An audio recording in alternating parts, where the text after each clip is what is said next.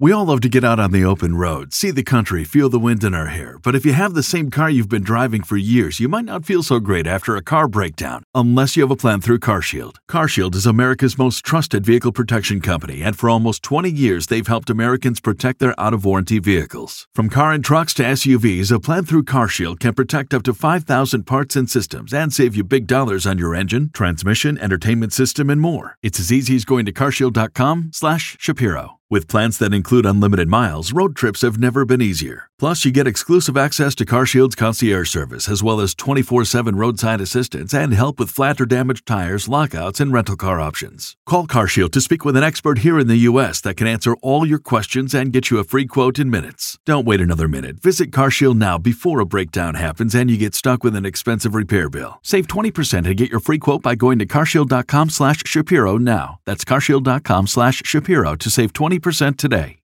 I had forgotten about being pushed down the stairs, the stuff that he tried to get me to do in the bedroom, that sexual abuse, trying to coerce me into acting like we're lesbians, him dressing up as a woman. In 2010, the kids were ordered and told they could no longer call their father Dad.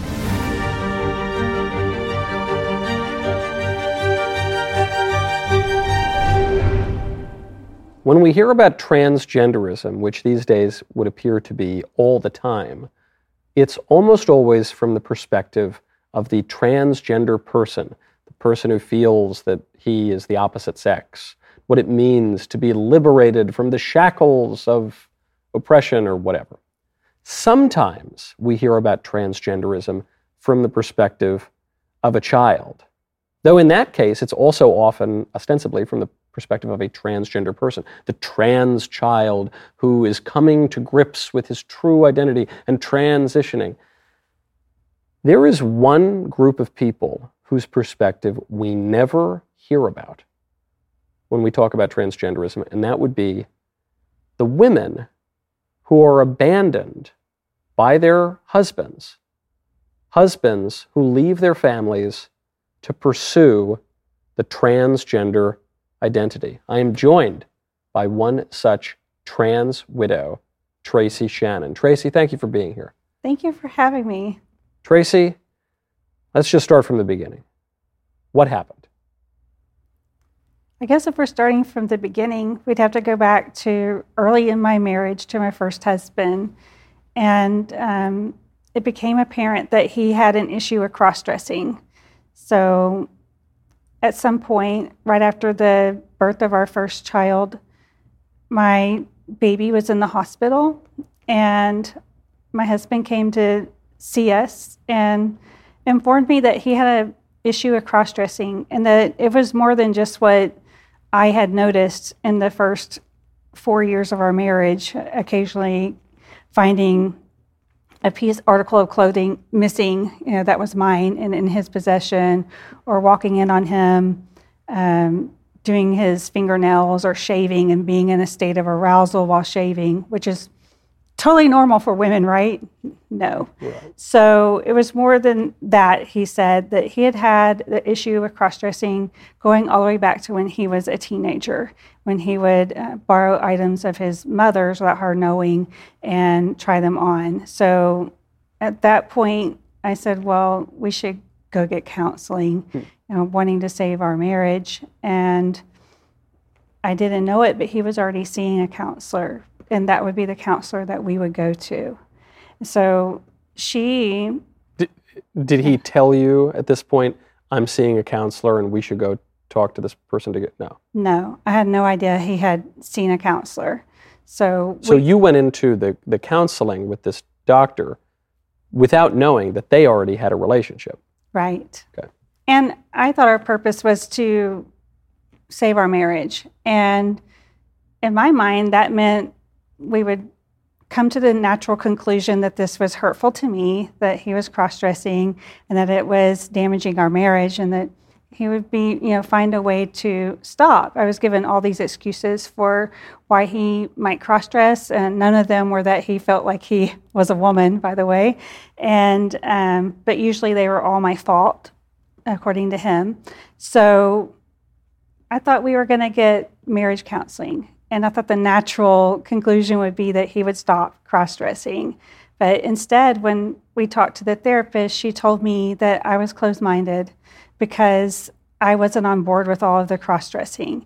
And she suggested that he be able to go out with these men on their cross-dressing field trips and dinners on the weekends and in the evenings, and without my knowledge, and I wouldn't have to know where he was going.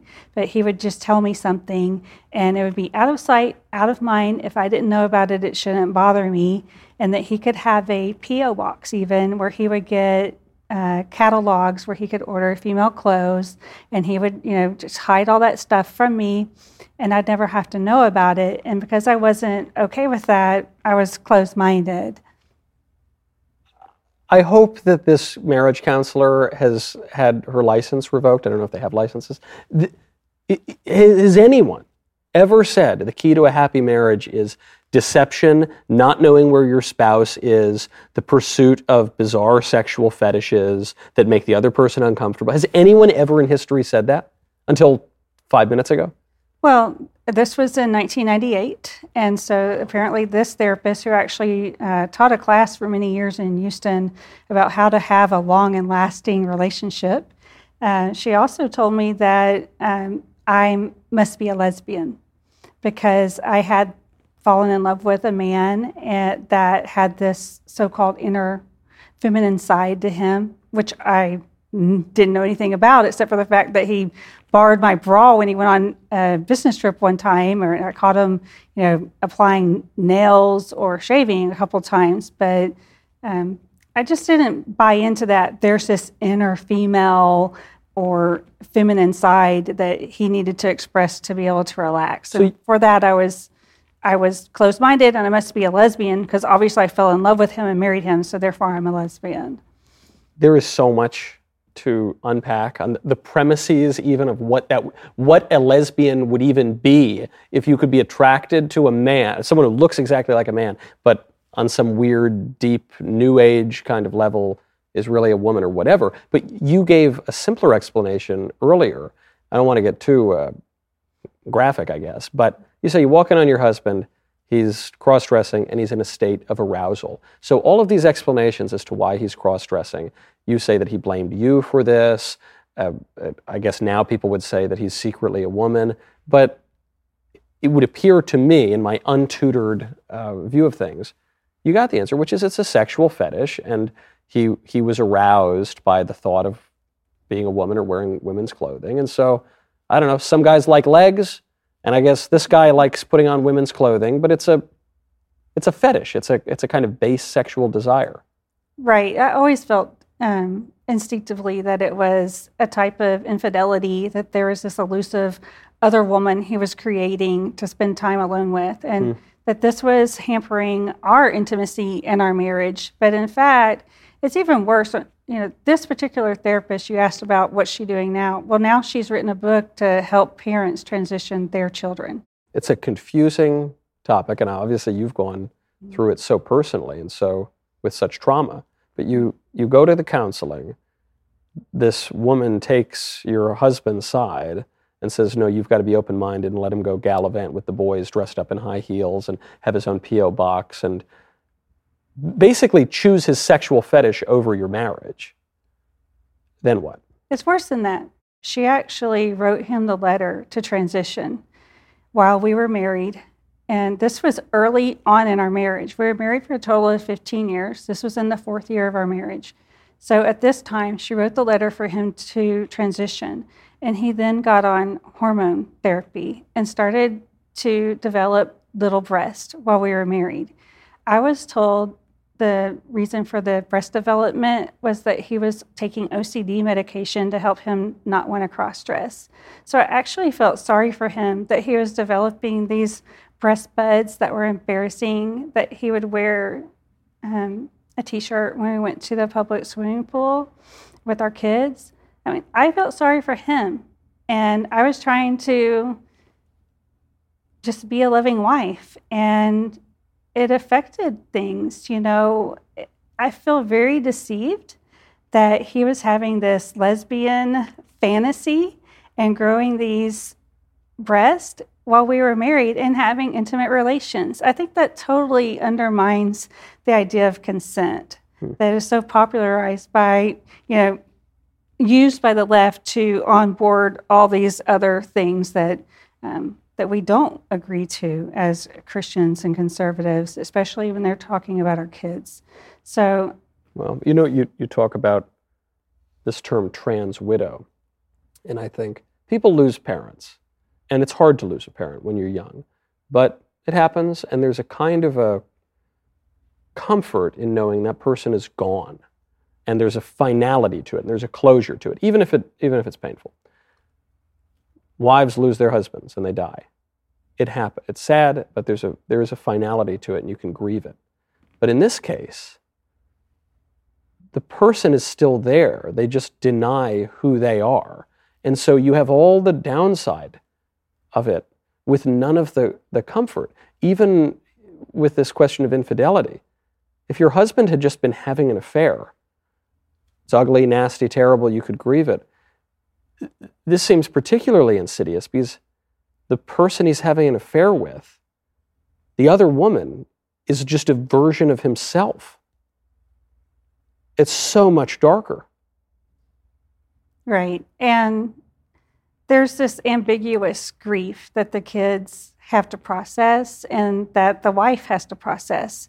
Losing the person you've known for years and the only father that the kids have ever known.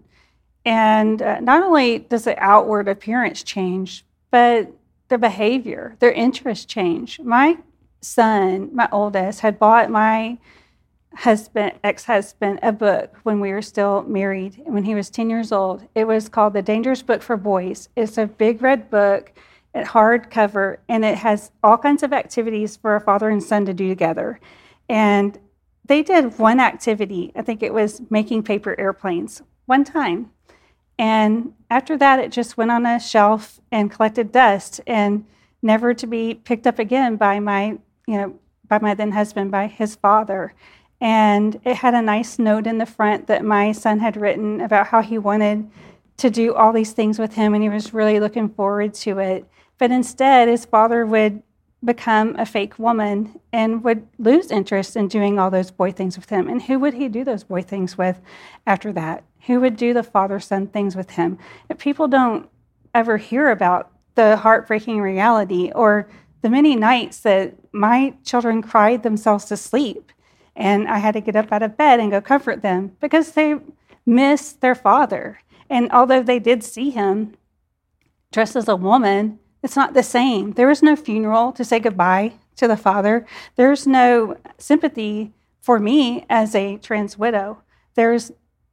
Instead, when I told someone that my husband was transitioning and that was what caused the end of our marriage, they would say to me, and they still say today, even this morning, a woman said to me something similar. Well, at least he can be happy now. Or no, sorry, at least she can be happy now. And how did it affect her and her family? And people feel like they have to obey this ideology, even when the person we're talking about is not around, that they're going to respect these pronouns. It's just so weird brainwashing that's overcome America to the degree that we have no empathy for the people that we should be having empathy for. We're told to feel sorry for the person who's cross-dressing their ass off, or the fetishist, the person who's doing this transition. But no one's even talking about what's happening to the kids in this, what they're missing, and what happens to the women. My ex had a very good 6-figure salary when he left. It's even better now. So contrary to what they say, these guys are not all poor. I think you recognize that Deirdre McCloskey is not poor. Yes, this professor, I was supposed to debate this professor on gender, and he identifies as a woman. He's an economist, but he multiple degrees from Harvard, very very successful, affluent by all measures. Well, we're supposed to feel sorry for them because they just have a hard time with a career and all, because the bigoted Americans. But that's really not the case. My ex has a good career. So do many of the people that he's friends with that came and testified in our divorce case, that they were great parents, and that he was a great parent, even though they spent no time around him. So the part that's so hard for me to get is, I guess it keeps coming back to this word fetish, because the fetish, the original meaning of fetish refers to an idol, like a religious idol. The pagans have their fetishes, and I guess it still does. This idea that you would put some glittering object, be it a body part or a fantasy or just anything, above reality and above the things that you're supposed to care for the most.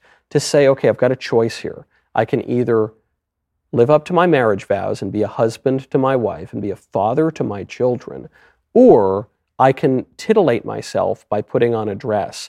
And to think that when confronted with these irreconcilable choices, you cannot, if you identify as a woman, you cannot be a husband to your wife.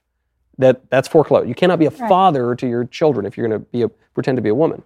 And they would say, I'm going to choose to titillate myself with the high heels and the skirt over my wife and my kids and any obligation that I might have, and to be celebrated for doing it. Right, and in our case, destroying the family, wrecking the marriage, we had to move out of our family home. And you had to move out. He didn't move out. We both ended up moving out, but he had an income. I was a stay-at-home mom for 10 years at that time, so I didn't have a job, and I had homeschooled my kids, so everything had to change for us. We were homeless, so I had to go live with my mom and dad in their house for a couple of years while I got on my feet financially, because it took time, and the court only initially ordered him to pay $500 a month child support for 3 kids. So I was trying to make it all come together, and that's part of the father's role, man's role, provider. And to think that now it's just okay that the state will tell you, how much you'll provide, and other than that, you don't have to do anything because of the fetish that you wanted to indulge. It's just really insulting to the family, and that society actually thinks this is okay.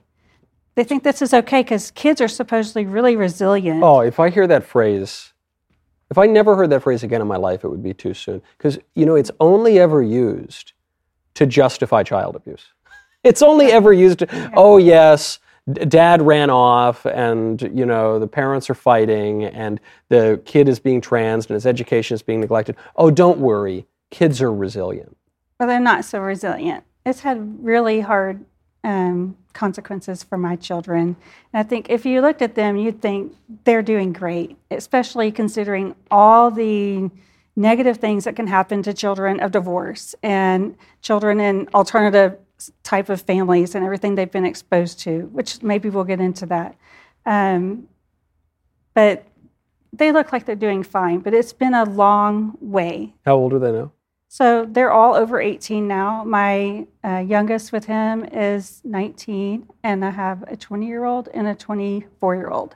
And so, but between the 3 of them, there have been 6 suicide attempts of different degrees of seriousness, and 1 hospitalization in a mental health facility for a pretty good period of time for 1.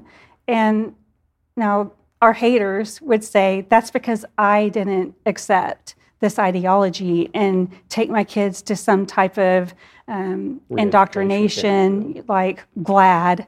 And in fact, that was one of the things that was brought up, that they wanted me to have to take my kids for re-education. Who wanted that? His lawyers, when we first were divorcing. And in fact, when we went to court, the kids were... The first time we went to court, because we went twice, because if you dare tell a transgender no, you're going to get spanked and sued, which is what happened. And I got sued for full custody of my kids a second time after we had already settled the divorce, because I dared to tell him that you couldn't have your lover spending the night with my kids. You just can't move your lover in. We have a morality clause. It's something that we have in Texas. It basically says that hold on, I got to stop you there. This is happening in Texas. Yes. I knew you lived in Texas now. This is happening, this whole thing is going on in supposedly the most conservative state in the country? Yes, and originally we started our divorce in Ohio. And Ohio actually would treat a woman like myself way better. We actually would have got spousal support. Someone like me would get spousal support for life unless we remarried. But in Texas, it's worse. They can walk away with their 6-figure income, leave you homeless with hardly any child support, while they go right off into the sunset in a skirt. And you have to figure out how you're going to put your life together, pay for daycare, pay for 3 kids, and you're cut down to half the time with your kids, less than half, because I homeschooled them. So I had them half the time, plus when they were with me, they were in school. So all the time we had together, because they had to go to public school, he got an injunction against me homeschooling for no reason. The homeschooling wasn't even part of the discussion in our divorce pleadings, but at the very end, he asked for it and he got it. That was in 2010. So, and in 2010, the kids were ordered to court-ordered therapy where they were coached on the right pronouns to use for their father and told they could no longer call their father dad. So the right pronouns, meaning the wrong pronouns. Yeah, the wrong ones, yeah. So they had to call their dad she and her and couldn't call him dad. That's right. And they had to come up with a new name to call him, which I think is probably one of the most heartbreaking things of the whole thing. I mean, they already feeling ghosted, and now you have professionals with the power of the state behind them telling them that they can't call their father dad. Eventually, they no longer went along with that. So the kids maintained a relationship with him. I guess they had to, even if they didn't want to, they had to, ordered by the court. Right. And they loved their dad, but they were very confused. And one was really scared when this initially happened to even go with their dad because of the changes in appearance and the strange people that he was taking the kids around. He's obviously insane. He's just a crazy person, right? A sane person doesn't do this. Well, it's the root of it is selfishness. And, you know, the kids were not a fan. They have different relationships with him between the 3. One has none at all, is not interested, the oldest. The middle child maintains a relationship. He's a traditional Catholic. He wants to remain present to remind his father who he really is, and he continues to pray for him that he will have a complete conversion. And then the youngest is involved with him more than anybody, but part of that is because financially she can get what she wants from him. Yeah. Right. Okay. So they've got these different degrees of relationship now as adults, but at the time, your ex-husband is involved with someone else, and you said has a lover that he's bringing around. Mm-hmm.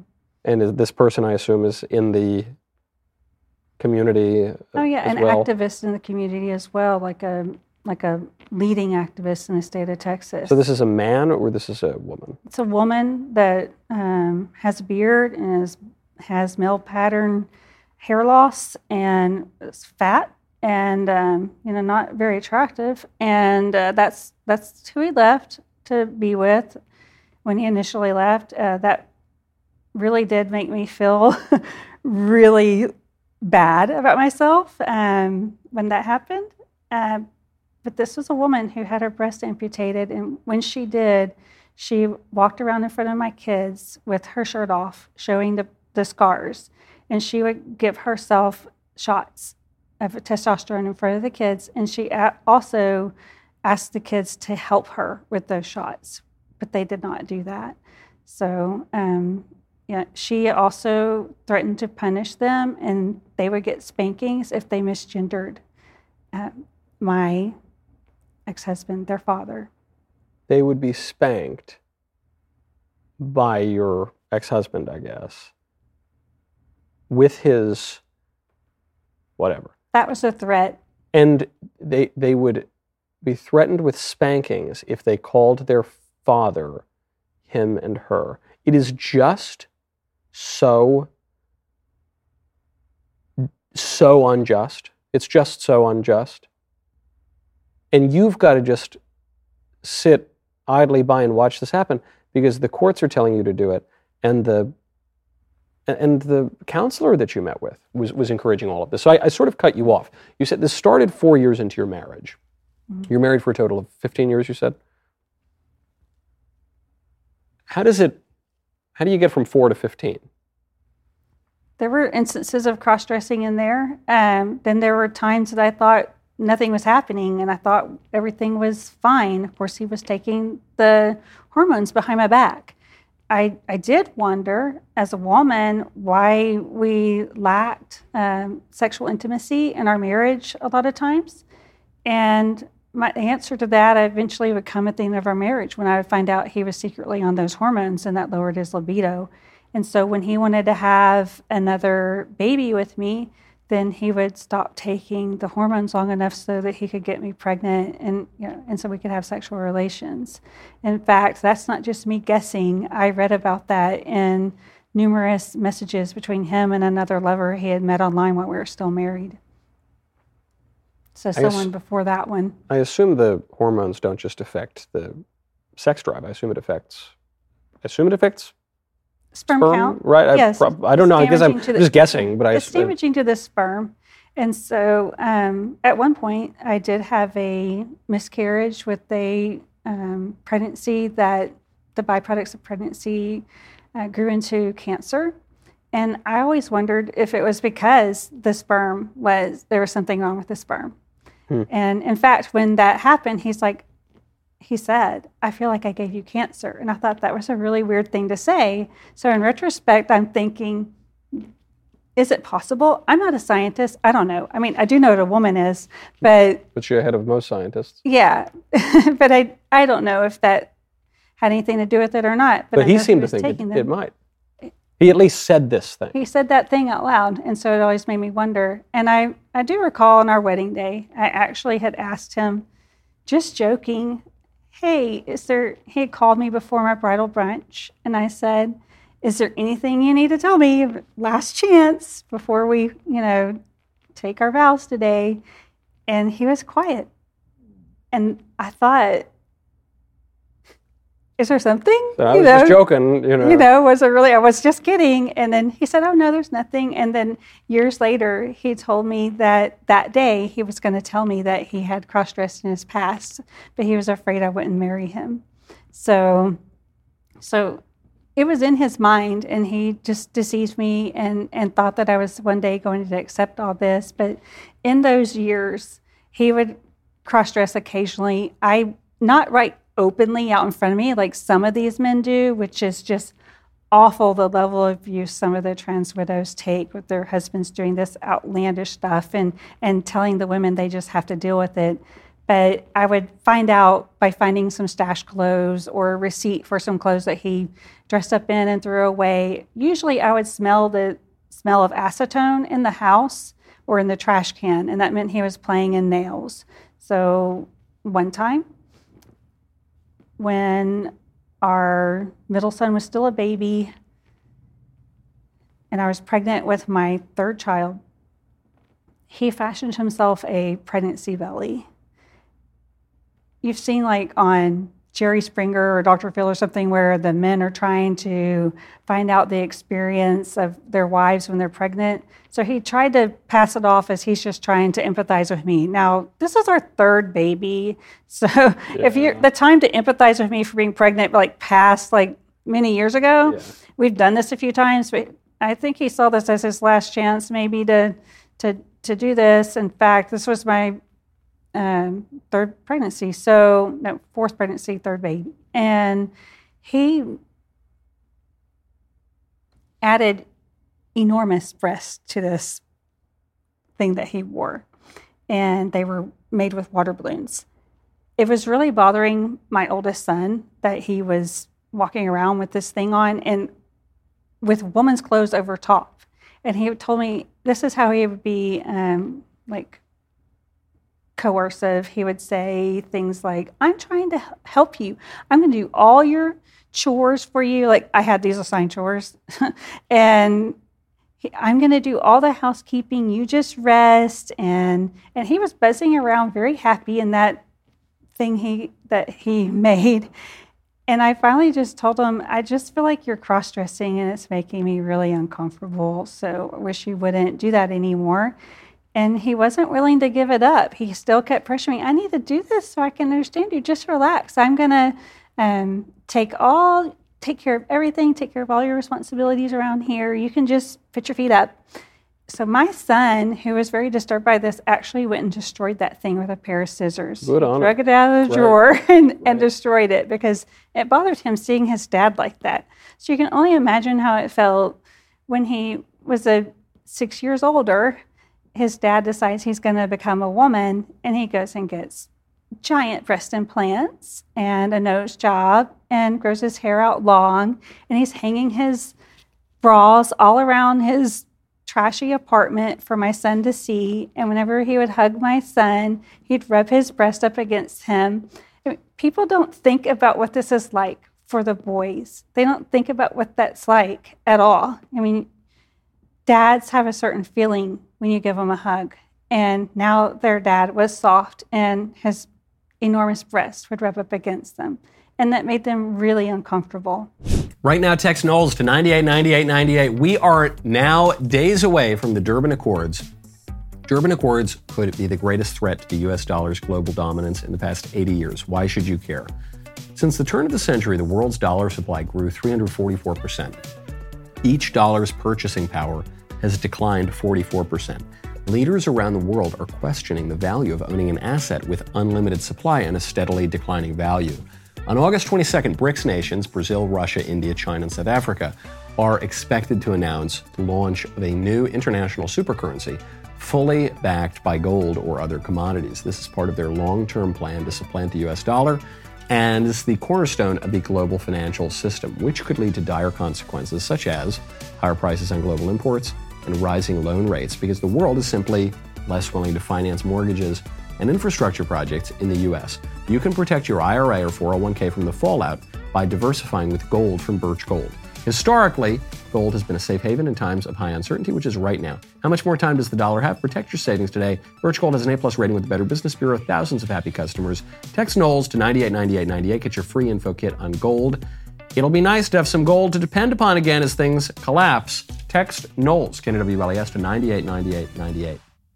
Yeah, there's a dream, a recurring dream that sometimes people have when a loved one dies. And the dream is that the person is still there. They just went away. They went to a farm upstate, I don't know. And you see this person again, and what makes the dream so agonizing is that you say, where were you? Where'd you go? Wait, what? You're still here? Oh my goodness, And it's a common thing, but it's a dream.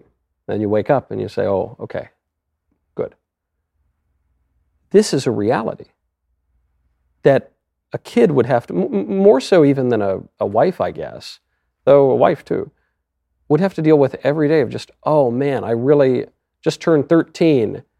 Just got on the baseball team. Sure would like to have a catch with my dad. Oh, I don't have a dad. Well, I kind of do, but he won't be a dad.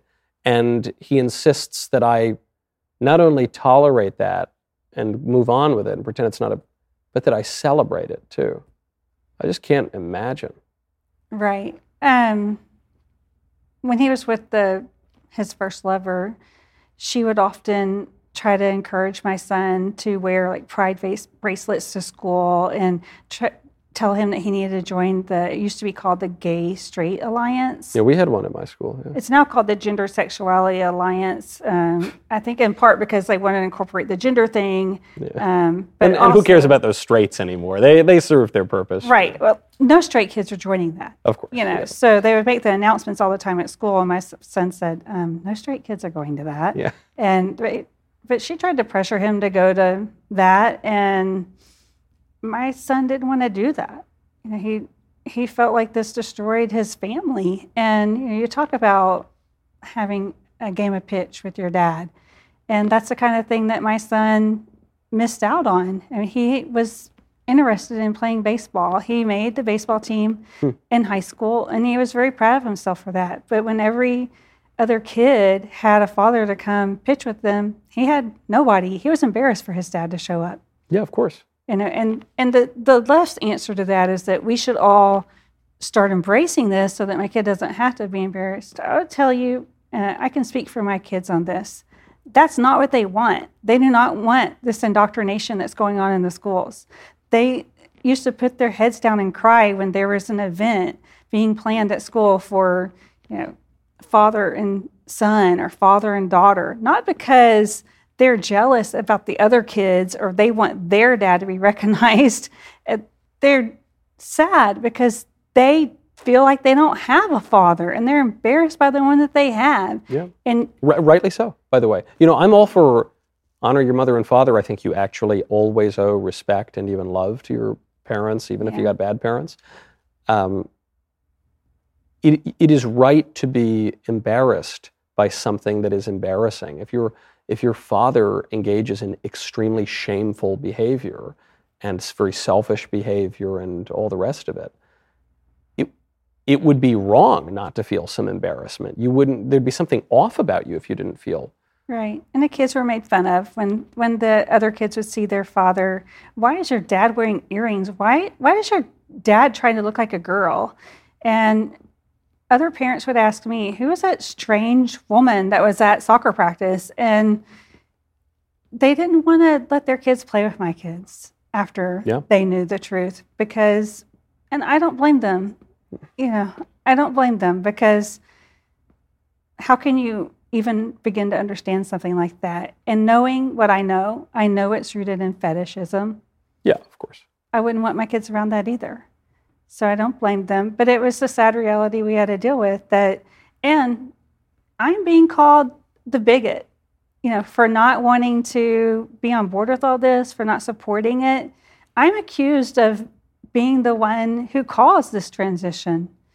Even my ex accused me of causing this transition. Your ex-husband, he said that he had been doing this since he was a teenager, and he was sneaking around behind your back. He says that you caused the behavior that predates you? Right. It's my fault he transitioned, because if I just would have given him another chance, he wouldn't have done it. But he was already doing it. That's the reality. But unfortunately, for a time, my kids believed that. They believed it was my fault. And just like I was supposed to believe while we were married, it was my fault that he cross-dressed because I wasn't doing the right things. Wasn't giving him the attention he wanted or doing the sexual things that he wanted. And so, what happened in those 14 years? I told you about the pregnancy belly. There was a time in those, not 14, those 11 years that he, after the birth of our first daughter, she wouldn't take a bottle. So I was very stressed out with I can't even leave the house for more than an hour and a half because she has to she has to be breastfed. So he offered to breastfeed her. Yeah. How do you plan on doing that? That's what I wondered at the time. I wondered, how could, of course I was not on board with that. Yeah. That's absurd. And he kept bringing it up, pressuring me. I said, no. He goes, I can help you. It was always, I'm helping you, and I'm trying to understand you. I'm trying to give you a break. I said, no, don't ever bring it up again. He had sent me articles on how men in third world countries were able to lactate. And I'm like, we're not desperate. I'll just breastfeed until she's done breastfeeding. It's a short phase of life, Right. Men can, especially if they're pumped with all these chemicals and poisons and things that the modern pro-trans movement pushes, they can produce something. Men have mammary glands. They can produce something. This is in no way established as safe by the FDA or anything like that. I mean, no one knows what this means for the babies, but some men who have gone really far down this rabbit hole, with enough shots in them, will be able to produce something. This is, I can't imagine, the best for the baby. Certainly not the best for your marriage or for anyone's flourishing. And so you look at him and you say, no thanks, I'm good. We'll figure it out. Don't bring it up again or I'm divorcing you. That's what I told him. I don't even know how I stayed after he even brought that up. But people need to understand that trans widows, when we're in those relationships, we're dealing with narcissism. We're very gaslighted. Most of us have experienced different forms of abuse, whether it be physical, sexual, emotional, and financial, usually all 4 of those. So that's why we stay through these absurdities and atrocities And, And because you're trying to make it work. definitely, I mean, to me, divorce is hard enough on children. It definitely has consequences that society doesn't want to talk about anymore since we've normalized the destruction of family. But I also didn't want my kids to be alone with someone who's this unhinged. So I thought I could maybe control this because he loved me and I loved him and we cared about these kids, that we could somehow keep it in balance and keep things from derailing. But I just didn't have that kind of control. There's the internet where he found all this stuff on. I'm sure I didn't know anything about these types of fetishes, especially regarding men breastfeeding. And that is a form of fetish. Yeah. And now I'm convinced for him it was too. Of course. And he was trying to have that experience with our daughter. And that should have been considered in the custody. I mean, we used to protect children. Yeah. We used to protect family and honor the truth. And we had some type of way in society of just keeping social norms. But by the time I had gone to court in 2010, that wasn't the case. I mean, before that, a man doing what he was doing, I was in a support group for women whose husbands cross-dressed. It was for Christian women. And only 2 of those women had their husbands transitioned. And none of the women who were divorced in that support group, none of their women shared custody with their ex. Yeah. None. This was a landmark case in Texas when he got shared custody of the kids. And that's because things had evolved to such a point in our society that now, and this was a Republican judge too, by the way, now we're not protecting the kids. We're being apathetic. We're saying pretending like it doesn't matter. But at this point, in 2023, it's even worse. Because if I don't validate that stuff, if I don't agree with it and teach it, I'm the one who's going to lose my kids. Right. But in fact, even in 2010, I was asked in court, how will you, as a Christian conservative woman, how are you going to co-parent with this lovely trans woman over here? Not only is transgenderism accepted as true, an absurd ideology is now accepted as true, but transgender identifying people are now a protected class. So now they are the chief victims. It's their well-being, right, supposed well-being, that the courts are primarily concerned with. Even in Texas, even with a Republican judge, with Republicans like that, who needs Democrats? Right. And I would remind people that in Texas, we have trifecta Republican leadership. We have majority Republicans in both chambers, the House and the Senate, a Republican governor, Republican lieutenant governor, Republican attorney general. And in Texas, a man who is married can go change his documents legally to reflect a lie that he is a woman. And that is what my ex did before we went to court. Before we went to court, he was legally a woman. So I was now divorcing a woman on paper. So you're a lesbian. Right, a paper lesbian. A paper lesbian. According to the courts, you're a lesbian. Yeah. So I guess the therapist is right after all. She had a point. When we all go through the looking glass, I guess she had a point. Yeah. So your husband, you find that he's getting into all this kind of weird porn stuff. He is, it's a hideous, like a horrifying way to put it, but he would have been using your daughter as an instrument for his sexual gratification had you allowed this breastfeeding insanity to go on.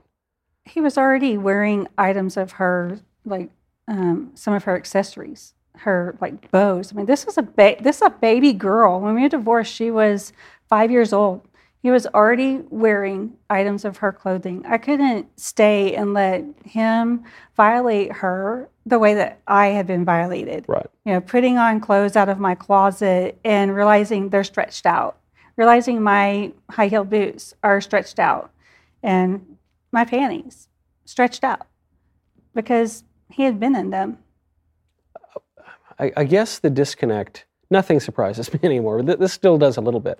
Had you walked in on your husband with another woman, you would have every right to kick him to the curb, scream at him, yell at him. He's the bad guy, you're the good guy.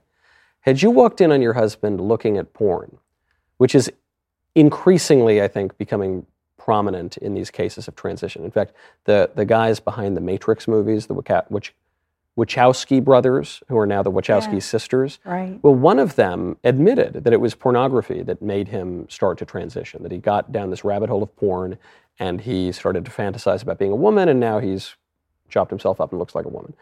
So we know this happens. If you walked in on your husband looking at porn, I think even today you would still be considered in the right to yell at him and say, you're the bad guy, I'm the good guy, get some help, quit doing this. This is absolutely degenerate, cut it out. But for some reason, because the pornography and the obscenity and all the prurient stuff has to do with him pretending to be a woman, it's okay. I guess so. I mean, my ex actually had told me, even fairly recently when I asked, that he never watched porn while we were married. And still does not to this day and has not ever. That's his claim when I asked about it, because my daughter told me that he watched porn in front of her. So I went back and asked again to my daughter, your dad said this did not happen. Did this happen? She said, oh yes, it did happen. He watched porn. She would sleep on the couch when she had visitation with him, and he would be in there watching pornographic videos in front of her, according to her. So who do you believe? I think I have my answer. I don't know. I believe my daughter, of course. Yeah. Especially after years of being lied to, and just knowing what I know now about the autogynephiles, which are men who are aroused by the idea of themselves being women, knowing a lot about that and seeing what I've seen online, which wasn't as prevalent back then as it is now, I believe her. I believe that once again, this is another lie. But it's just insane that society is accepting all this and they don't recognize the experiences of these children, what they're going through. My children were exposed to sex toys at their father's house that they just found lying about the house, like openly on the bed. He had 2 of my children sleeping with him and his lover in their bed that they shared. That is entirely inappropriate. And in addition to that, this lover threatened to kill my kids, the female to male on testosterone, threatened to kill my kids, threatened to kill my ex-husband, and threatened to kill me. And the kids were telling their therapist about, the court-ordered therapist, they told her about abuse and neglect at his house. They weren't telling me all this all the time because they were protecting me, because I already was so devastated by everything that had happened. But they told her, and she did nothing about it until we went to court the second time when he decided to sue me for having the audacity to tell him, you can't have your lover move in and sleep over with the kids. Yeah, and sleep with them, by the way. So for doing that, I was sued for full custody of the kids. And when I fought back, I did win. And I got that abusive person removed from their lives. But at the same time, I had to depose this therapist to get it on the record about the abuse. But I shouldn't have had to do that. We should have had common sense to protect the children the first time in court. I don't know much about therapists. The little I know is that I thought they had an obligation to report if there were... They do. Everybody in Texas, by the way, is a mandated reporter. Everybody. So anybody that knows of abuse has to report, not just a teacher, not just a therapist. But she definitely had a duty to report. So why didn't she do it? When she was asked on the record why she didn't do it, she didn't think that CPS would do anything in Harris County, where I live. So what? So what? That absolves you of your... Yeah. Oh, so you don't want to spend the 5 minutes of your day? So the kids had no one to fight for them. I feel really bad that I didn't, or felt that I couldn't do more for them because I didn't know about it. I didn't have money to go to court every time something went wrong. But when I finally did do something, what I feared would happen. He came with well-funded lawyers who he didn't have to pay.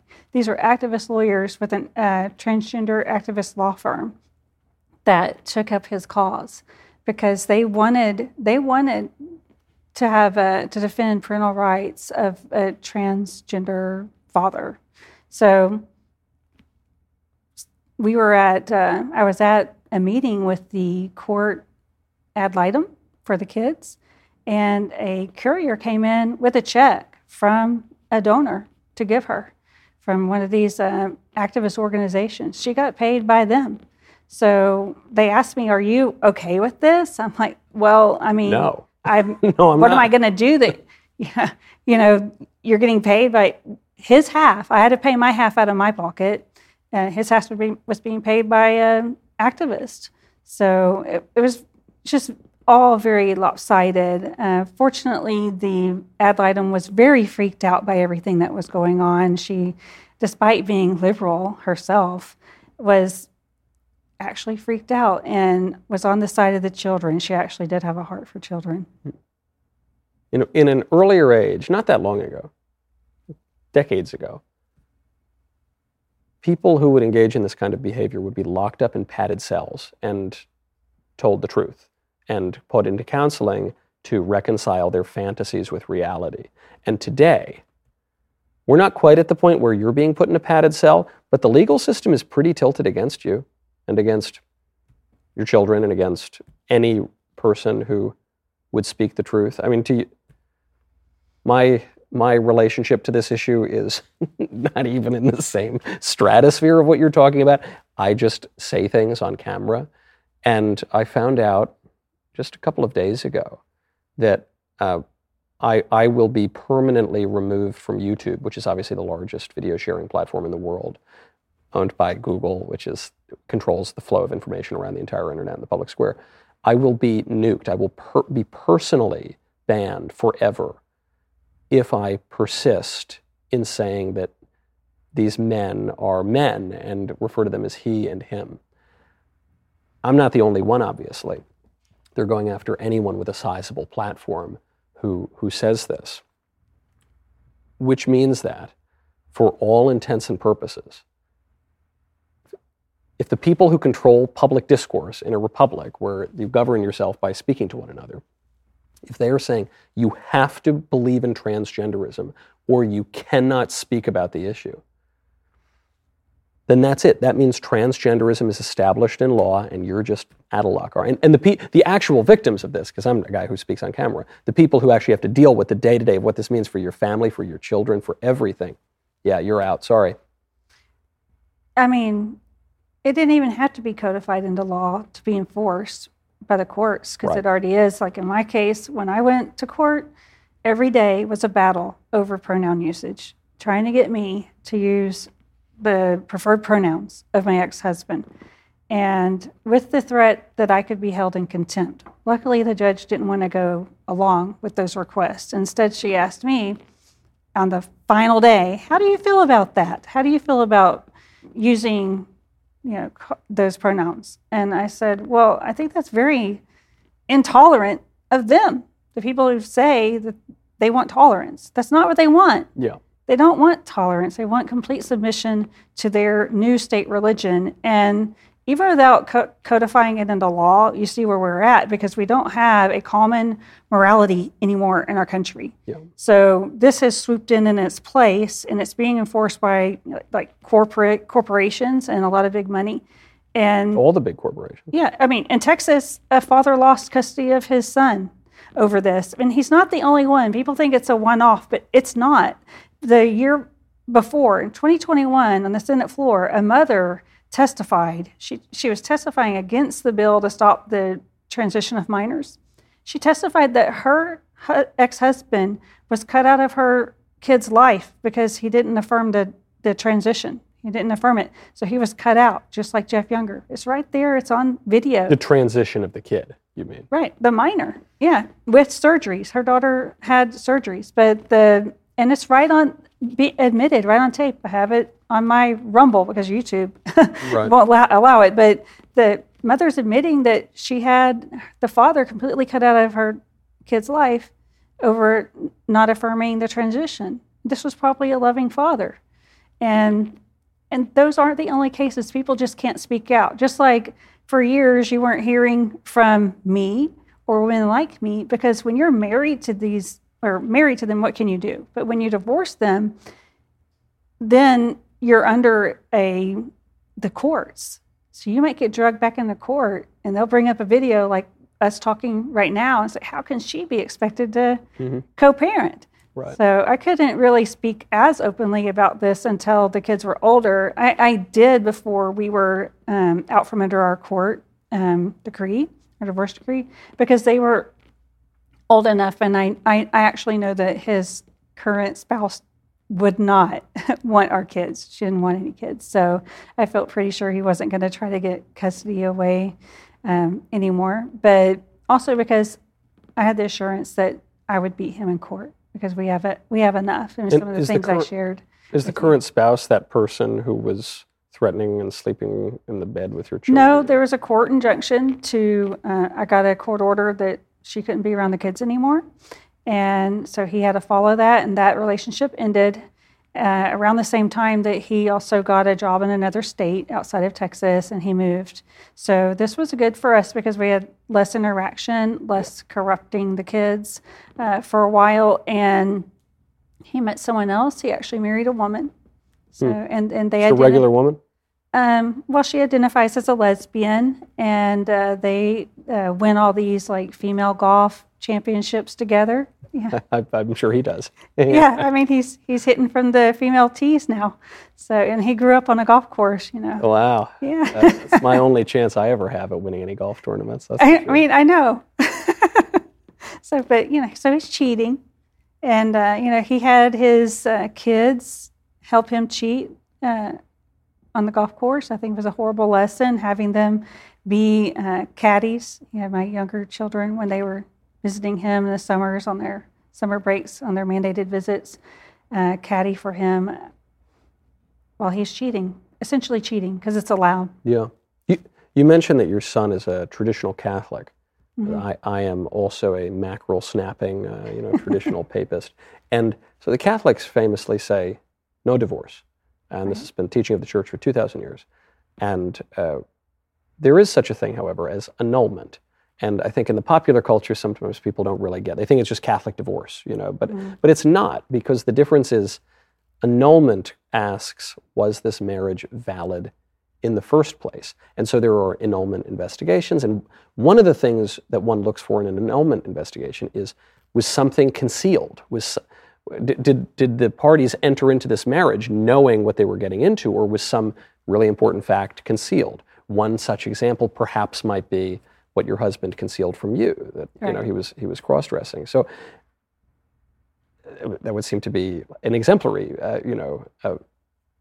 example of that. Well, that in the Catholic teachings, taking of the hormones, which made him sterile. Yeah. And trying to prevent a baby would be also another. Right. No, I mean, you could go through a litany of the things that obviously went wrong here. But I guess then it has me wondering, when you got married, you're Christian, you're getting married and, a Christian ceremony, whether it's a nuptial mass or something like that. Is your husband Christian? Do you guys agree on what marriage is, or are you coming from totally different backgrounds? No, we totally agreed. We actually met in youth group while we were in college. So, and we actually got married at the church that we met at, and our children were in pageants. We were Methodist, and our kids were in this particular church.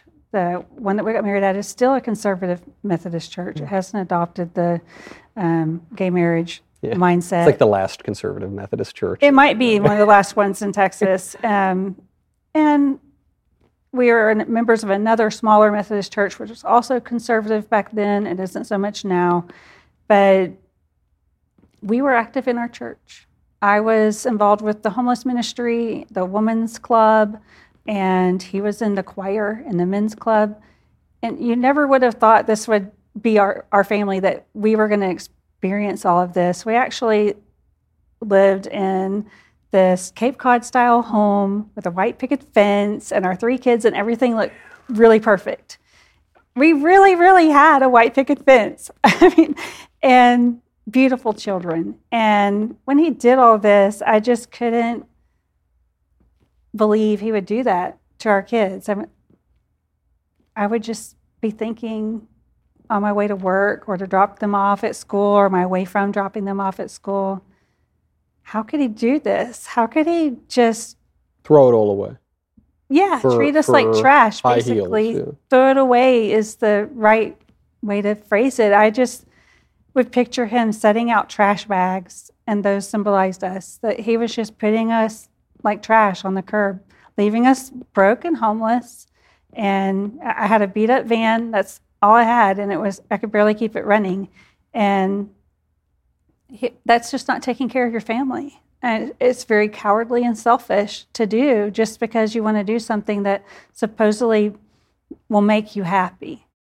Right now, go to puretalk.com/Knowles. You know a company is looking out for you when they upgrade your service without even charging you for it. It's great news for new and current Pure Talk customers. Pure Talk just added data to every plan and includes a mobile hotspot with no price increase whatsoever. If you've considered Pure Talk before but have not made the switch, take a look again. For just $20 a month, you will get unlimited talk, text, and now 50% more 5G data plus their new mobile hotspot. This is why I love Pure Talk. It's veteran-owned. They only hire the best customer service team located right here in the great US of A. Most families are saving almost $1,000 a year while enjoying the most dependable 5G network in America. Remember, you vote with how you spend your money. So stop supporting woke wireless companies that don't support you. When you go to puretalk.com/Knowles, KNWLES, you'll save an additional 50% off your first month because they value you. That's puretalk.com/Knowles, KNWLES. Pure Talk Wireless for Americans by Americans. You see it so much more clearly with drug addicts. I think of Hunter Biden, who, good enough looking guy, was in the military, didn't work out that well for him, comes from a politically very important family, graduate of Yale Law School. This guy could have anything he wants in the world. And what does he want most? What is he willing to give up his whole life for just to pursue? Crack and hookers, and filming himself doing it. And you look at it and you think, man, if people weren't getting hurt in all of this, it would be really funny. It's a funny thing to think that somebody could have everything and a good life and then give it all up for crack and hookers. It's so dark, you would either laugh or cry. And you would apply it to your situation. You got the white picket fence, you got the whole family, and you say, okay, you can have all of that or fishnets. You say, oh, fishnets every time. Yeah, it's absurd, and it's an atrocity for the family, our family, and other families like ours, that this is being prioritized over the well-being of children, over the commitment of marriage. And churches are okay with it, and corporations are celebrating. I mean, Cracker Barrel this week with their pride statement, I can no longer eat there. And I just... Cracker Barrel. It's Cracker Barrel. I mean, I don't want to go to any business and spend my money someplace where they're celebrating the destruction of my family. Yeah. Where they're celebrating what actually hurt my kids. And probably was one of the most painful experiences of my adult life. And probably may remain that way for the rest of my life. Almost certainly it will. Mm-hmm. The queen of all vice, not even just the weird sex stuff, but just pride. I mean, pride is the deadliest of the 7 deadly sins, goes before destruction and a haughty spirit before a fall. The fact that this has been embraced is scandalous. And so, yeah, of course, I can't drink the Bud Light. I can't go to Target. I guess now I can't go to Cracker Barrel either. Isn't that ridiculous? But on this point of religion, and you guys meet in church, and you're quite religious. I guess that's the part that's so hard to understand. The Christian view of this is certain things are true and certain things are false. And man has a nature, and we could go on for hours about how body and soul interact with one another, and man is a composite being, and there's many millennia of philosophy on this and theology. And so we say, okay, I can say with reasonable certainty you, Tracy, are a woman. We can know that, and that means that you have certain rights, and it means you have certain obligations. And when you're a mother, you have obligations to your children. When you're a wife, you have obligations to your husband, and vice versa. Maybe you don't like that. Maybe maybe you don't like Christianity, or you don't believe. But okay, but at least that's a vision, okay, and it's a vision grounded in truth and reality. And some things are true, and some things are false. And if you think some things that are not true, we're going to try to correct your misperception. All right. What is the alternative pride vision of all of that? Beyond do whatever the hell you want, no matter who it hurts. I mean, the whole thing boils down to do as thou wilt, right? And that's really not a good motto for living our lives. The first and only commandment of the Church of Satan, I believe. Yeah, right? that's right.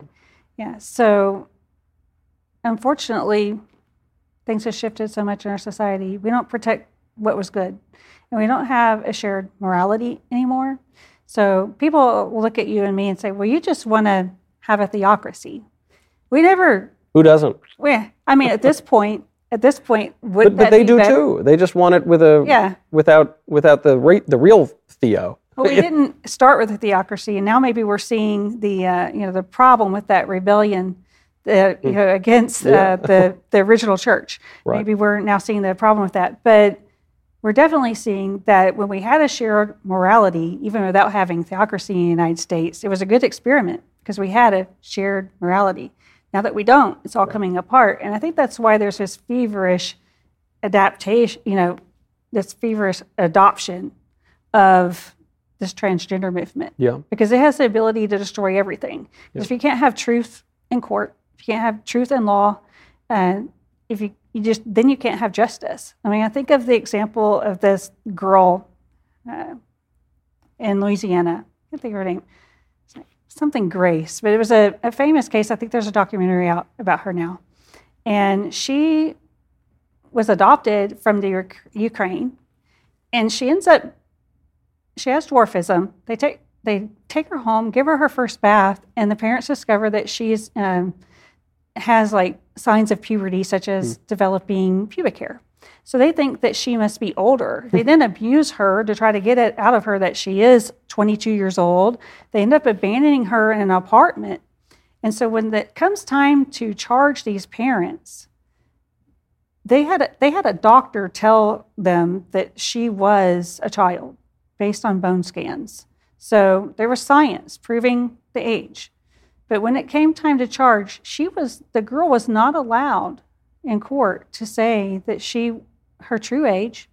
She couldn't refer to herself as being a minor at that time, and she even had to lie about what her birthday was. Her birthday, the court made her say it is what was on the re-age birth certificate. So right now, in every state in the United States, and including Texas, you can get your identification, your vital records, everything changed to the gender identity that you're taking on. So the sex marker gets changed. So my ex changed his. And people are changing their kids' markers. We don't have a law stopping that. We didn't actually have a law allowing it. It's being done through the courts. We should be codifying into law what is a man, what is a woman, and sex. And sex does not mean gender identity. That's the only way to coexist with this and maintain your rights, because it's our rights against their rights, and only the powerful win. And when you're in court and they change the birth certificate, you then have to use the fake pronouns. You're legally obligated. You could be held in contempt of court for not using the right. That's what they tried to do to me. There's a story. There will be judges that go along with that now. Well, don't they have to now? There's a story my priest used to tell I don't think it's apocryphal, I think it was a real story. Second World War, Nazi Germany, there's an opera singer who's doing a show, and she finds out there's some muckety-mucks from the party in the audience, and she doesn't like them very much, and she says, I'm not going to perform. And one of their representatives goes back and says, you'll perform. She says, I'm not going to do that. And they say, do you know that we can make you sing? And her response is, you can make me scream, but you can't make me sing. Mm-hmm. I think you're sitting in court. I guess they can make you scream. I guess they can't make you violate your reason. They can create a lot of temptations to do it. Right. And they can make it really, really hard for you, and they can punish you. But what they want to do is they want to be able to make you sing. 2 + 2 does equal 5. And not only will you say it, you'll damn well believe it. Yeah. And if you don't, you're a bigot, and you shouldn't be allowed to engage in society anymore. You shouldn't be able to have your YouTube channel. You shouldn't be able to just be part of polite society because you misgendered. I get this all the time. You misgendered your ex-husband. Yeah. It's like the father of my kids, and I'm accused of misgendering. It's like my experience is valid. And that's what I tell the liberals. Is my experience not valid? Because that's what we hear about them. Their experience is valid. We need to hear them. But what about the trans widows? What about their children? Are our experiences not valid? They are. If we have to hear everyone's story, American Library Association, the infamous groomers of the United States, everybody's story matters, and everybody's story wants to be told. When I write my book, will it be shelved in the American libraries? Will the American Library Association advocate as hard for my story as it does all these transgender stories? Your book certainly will be banned from schools. There's no question about it. No doubt about it. Because we were joking earlier about theocracy just now. But I kind of mean it. Everybody's got a theocracy. I guess technically theocracy is government ordered toward God, government by God. So the libs obviously don't want that. But they just want the opposite of religion and theocracy. They want it ordered toward their false god. I mean, they don't want a God-ordered society. They want a devil-ordered society or something like that. And so they'll enforce that with the same degree of coercion. In fact, they'll enforce that with far greater coercion than any theocracy in history, because theocracies are restrained by morality, including the rulers. Godless societies, the worst tyrannies in history, they haven't been theocracies. They've been dictatorships, communist dictatorships, where people answer to no one but themselves. And they're doing it now. And you're seeing it even from our nominally Catholic president. They told me if we elected a Catholic president, we'd replace the American flag with the flag of a religion. And guess what? That's exactly what we did. The White House not only flies the pride flag, not just the pride flag, the kind of militant terrorist pride flag with the BLM and the whatever, but the president violates flag code to put the Pride Progress flag center, flanked by the Star-Spangled Banners. And he tweets out the picture, and he says, "Let everyone hear this. America is a nation of pride." Yeah. Might be the first true thing Joe Biden's ever said. Yeah, it is. It probably is the first true thing he's said in a long time. And it's not lost on me that flag is a flag of the New World Order. You could see at Rockefeller Plaza, just a sea of these flags. And I thought, what the liberals, really more the squishes, the kind of don't ever use the government, just leave everyone alone, hands off kind of people. What they'll say is, well, look, conservatives, if you insist upon your vision of the good in society, why, the liberals might do the same to us with their vision. And I think, oh gosh, can you imagine? Yeah. Wow, what would that look like? I have to worry about a hypothetical future when I'm dealing with the reality practically right now. So given how public all of this is now, have you received threats? You've obviously received some praise, at least from me and like-minded people, but you're a public figure now. Sometimes, not too much. I'm a person of faith, and I really believe that God has provided his protection over me and my family during all of this, sharing this story as much as I have. And while sometimes I do get some hateful messages, usually the haters, they like to send me very offensive things, like pornographic images, things like that. Yeah, I've seen that pop up, even just on social media. People, it's just weird how all of these things overlap. It's the people who are pushing these radical leftist views. They're always posting pornographic content. They often post devil imagery. They often, overt satanic, demonic kind of images. You mentioned you're a person of faith. Mm-hmm. I assume you've seen that? Oh, yes. I've saw that a lot. I don't know if you know this, but back in 2019, I exposed the sex offenders in the Drag Queen Story Hour program in Houston, Texas. That was you? Yes. I remember the story. That made international news. Made my show. Yeah. It did? It did, yeah. Great, thanks for covering that. And one of the things that I saw in a lot of their social media was witchcraft and devil worship. And I saw that as well in looking into the BLM movement and the Antifa as well. Yeah. And that there's a lot of overlapping. Now, God forbid you post anything on social media against furries, you will get sent a whole lot of porn. Really? Yes. I haven't delved too far into the whole furry. Maybe we'll do a long sit down with a furry or something at some point. But oh my gosh. I don't even. That's one.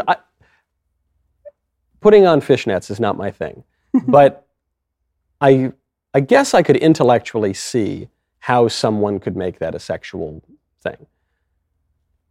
The furry stuff that I can't really get. And what is odd is that you have these common threads of, well, it's always very pornographic, and it's very corrosive and destructive to real social relationships and to family, and it's just demonic. I think, right? I mean, or at least the symbolism is always demonic, and that's why a lot of these guys, I think, will say, oh, I don't really believe in the devil, or I don't believe in God, or I don't believe in religion, or I don't believe in any of that. I just use all of these really specific symbols ironically or something. I don't. Does the devil care if you believe in him? I don't think so. So, as a person of faith, I do believe that there's a demonic influence. I mean, I guess some people think that's crazy. They can think that, but I think that it's real, that there is a demonic influence and over all of this. And you don't know why someone would dress as a furry, but from what I've seen, I think it's the perfect opportunity, just like being in drag, the drag queens. It's a perfect opportunity for them to hide their real identity from the children they're encountering. When you uncovered that story, when I see these stories, I'm not surprised. Some people are surprised, but I always think, it's always the ones you most expect. At least most of the time, not all the time, but a lot of the time, it's the ones you most expect. And yet, even after that exposure of convicted child molesters being part of the Drag Queen Story Hour, those programs still exist all over the country. Right, because it's being pushed out there under the guise of diversity and inclusion, when we all know that what they really want is the opposite of that. They want to exclude people of faith, and they don't want... Exclude the truth. Yeah, they don't want diversity. Do they want our point of view No. in a story time? I mean, I thought about having a story time with the Walrus book. Matt's Johnny the Walrus. Yeah, I thought that would be a good story time. I think I'll give it a go there in Houston, Texas, and see how the librarians, if we put it up on the flagpole, if they're going to salute it. Yeah. It's a pride. See if they'll fight as hard for the Walrus story as they do Julian is a Mermaid. Yeah, Maya Kobabe, Genderqueer, or any of those sorts of books. Right. So speaking of exclusion and limits and all of this, there's just one thread I want to close up here. Despite your husband's degenerate behavior, you fight for the marriage for 11 years, you said, after this all comes out. What happens where you finally say, okay, it's over? I mean, basically, it was him. I kept giving him more opportunities to do the right thing. And I always would go to him for the answers. In fact, I did go to a Christian therapist that told me I had to stop doing that. I had to start believing my eyes, what I saw, and quit asking him to give me an explanation or to lie to me about it. And I had told him if he continued this, we would get a divorce. And when I found out that it was as bad as it really was, and that he had this person he was talking to online, that their messages together were really disgusting. I want to do this to you like a girl. I want you to do this to me like a girl. Notice I didn't say woman. And just the things they were talking about, even talking about having me killed. And What? my ex's response to this person, a stranger to me, talking about knocking me off to get me out of the way, the mother of his children, his response was laughing. So how did I end up leaving? It was learning about all that, learning about this other person that he had found to validate what he was doing, who enjoyed that, who wanted to help him transition, and finding hormones hidden in my house, even after he said he had stopped. And we were going again to another counselor, this time a Christian counselor, and he sat there and said in front of the counselor that this is who I am. So at that point, there was nothing to fight for. Yet, as I told you earlier, he would tell the children that it was my fault he transitioned because I didn't give him enough chances. That's just not true. Yeah, just one more. Just one more, I'm sure that would have done it. Right. After finding the hormones, finding about the other woman who was on board with all the fetishy stuff. And murdering you. And murdering me. Yeah. And finding about, years of lies. At the end of our marriage, he told me that some images I found on our computer when we were early in our marriage, before we even had children, I thought those were just ugly women in tacky lingerie that I found backed up in on our computer. And it turns out those were men. No wonder they were ugly and had tacky lingerie. At the time, I thought, why are you looking at these women when, I'm young and attractive and I had better taste in lingerie? And it turns out those were men. So just finding about all the deception, I believed him one more time. He got me to move from Ohio to Houston because in Ohio they have spousal support for life until you remarry. And he wanted to divorce me in Texas so that he wouldn't have to pay spousal support. So he told me he was going to be the man that God ordained him to be. And once again, even despite the therapist telling me I should not believe him anymore, that therapist even saw him, and that therapist was experienced with dealing with abusive men and knew, recognized what was happening. I was being gaslighted, and I believed him. So we got divorced in Texas. It was financially worse for me, but I was at least close to my family who could help and support me. So, and it opened my eyes a lot. And I think this story happening in Texas is should serve as a warning. A lot of people think this is a very conservative state and that these things just don't happen there and can't happen. And if you do, the state will have your back. But this was in the beginning, this goes far back before Bruce became Caitlin. And the state didn't have my back. The state absolutely was involved in the destruction of my family, and they still are involved in this destruction of families and harm to children, because that's what this ultimately does. When you destroy the family, which is a safe place, we talk about safe places. The safe place for children is in the natural family, and that's the child's right. And so to have their mother and father that love them and to care for them. And Texas does not have your back. So if people need it, I remember I thought, this organization that I work with as an activist, mass resistance, I thought years ago, I'm so glad we're never going to need that here in Texas. Little did I know. So let it serve as a warning. But ultimately, it came down to him. That's how it came to an end. I saw how bad it really was. And it was so bad that, I mentioned that a lot of the women go through being abused in different ways, financially, sexually, physically.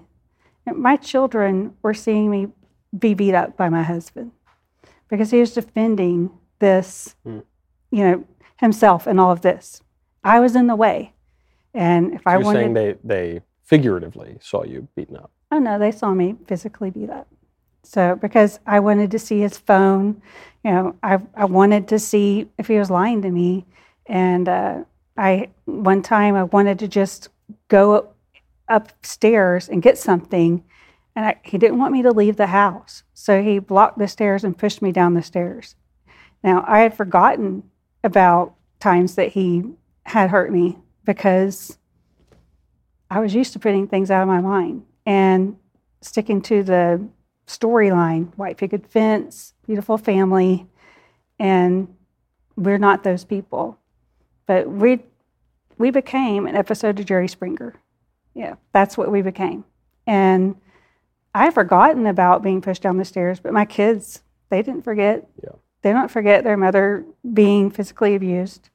And I don't forget the emotional stuff. And to me, the stuff that he tried to get me to do in the bedroom, that sexual abuse, trying to coerce me into acting like we're lesbians, him dressing up as a woman, and we're going to do these things like girls.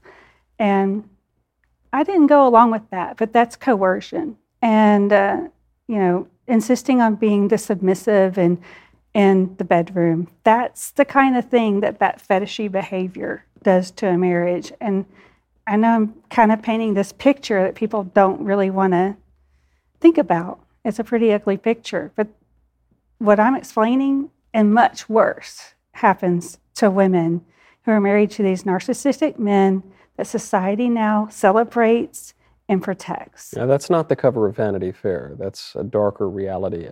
Right. It makes me think of people now who really want to compartmentalize society. They say, oh, what I do in my private life, that doesn't affect my public life. What I do on my computer doesn't affect my real, practical life. As though we're different people, as though we can be.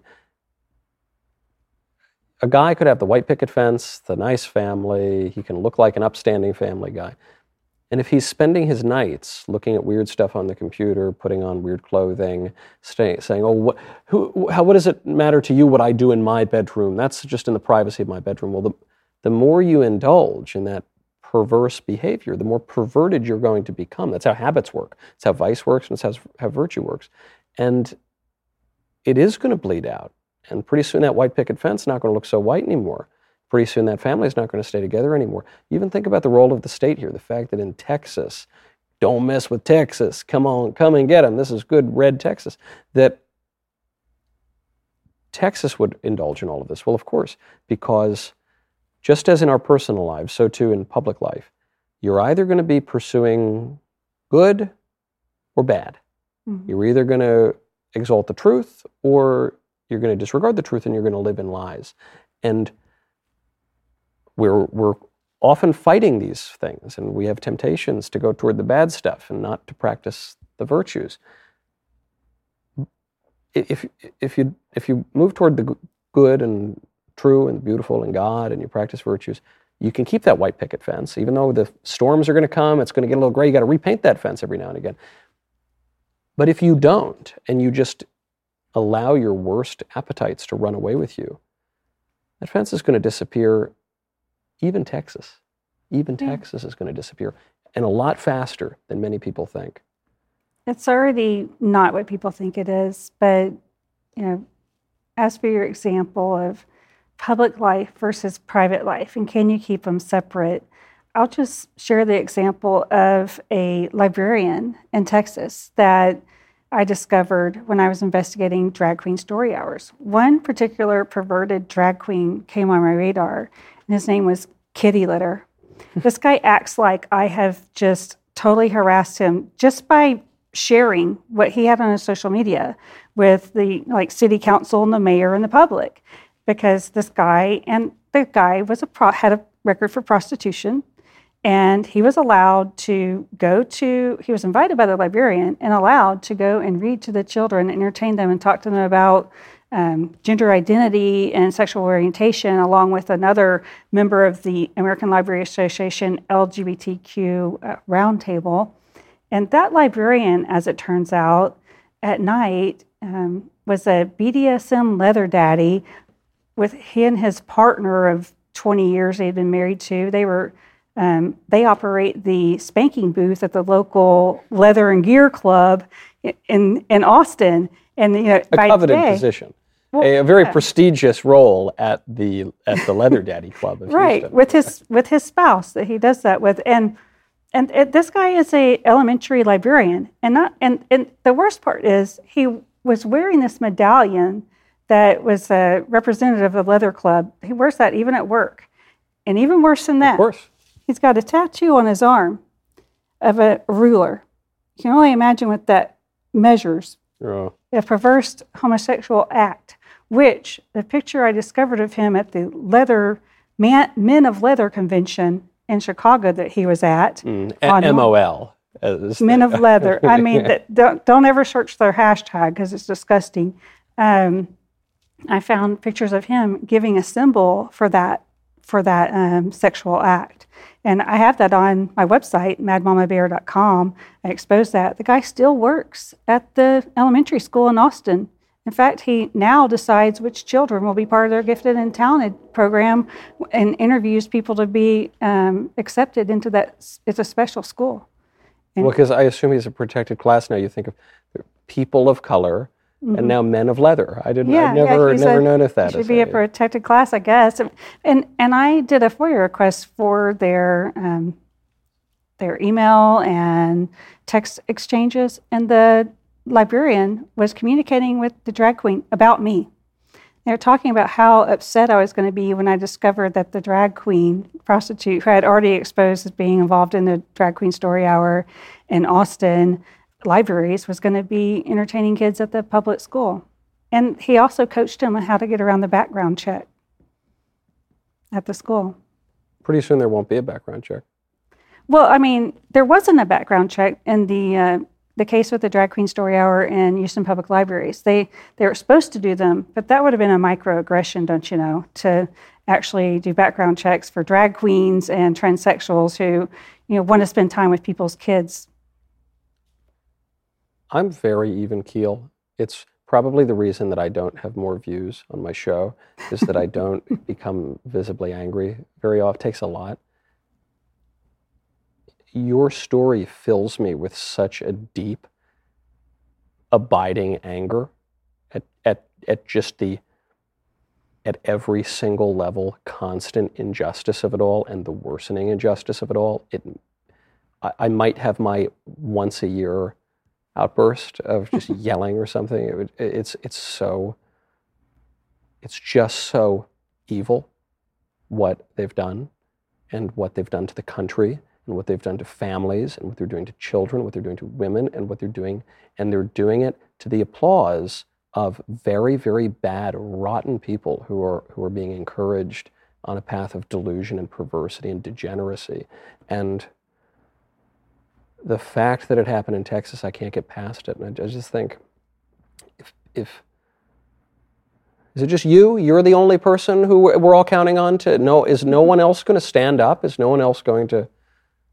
We need more people to stand up for the right things. Texas just passed a law to protect women's sports. Yay. But we haven't protected the bathrooms. But those are just extra, topics. The main thing is, what is a woman? What is a man? What is a family? What does sex mean? What is a family? And are we ordering society and law in such a way to protect the family, which is the ultimate safe place for children? And we're not doing that. Yeah. Texas had the opportunity this year to advance legislation. There were bills written that would define what a man and a woman is in law. We need to do that now, as crazy as that seems, because we didn't before, because we used to have common sense and we didn't have this new religion that's being foisted on all of us. But we had the chance and we didn't do it. Just like in 2021, we didn't protect the children. We still haven't accomplished protecting families or parents or parental rights when they go up against this issue in court. We can still be medically kidnapped and taken to another state because all institutions are not on our side. We may have stopped some doctors from doing it right in Texas, but we haven't stopped them from what I found, because I messaged a doctor acting like I was a 17-year-old saying that I wanted to get the hormones and stuff. Well, you can get them. Just $500 is all I need, and I'll have them to you in 30 days after one appointment. And you can still do that in Texas. And I'm so glad to hear you say it's not just about the girls' sports. I hope girls have a nice time playing their sports. I hope they get scholarships. No one cares about girls' sports. 3 people watch the WNBA. It's not about that. It's about the justice of it, and it's about a fundamental political issue, because the family is the basic unit of politics. The individual is not actually the basic unit of politics. It's the family. That's the structure, right? Politics means public. And so as goes the family, so goes the country. As goes the country, so goes the family. You can't neatly divorce these two things because one is a microcosm of the other, and both are in turmoil, and you've experienced it in a much more personal way than most people have. But many more people are going to experience it in that personal way if we don't stand up to defend them both. Tracy, thank you so much for coming on. Thank you.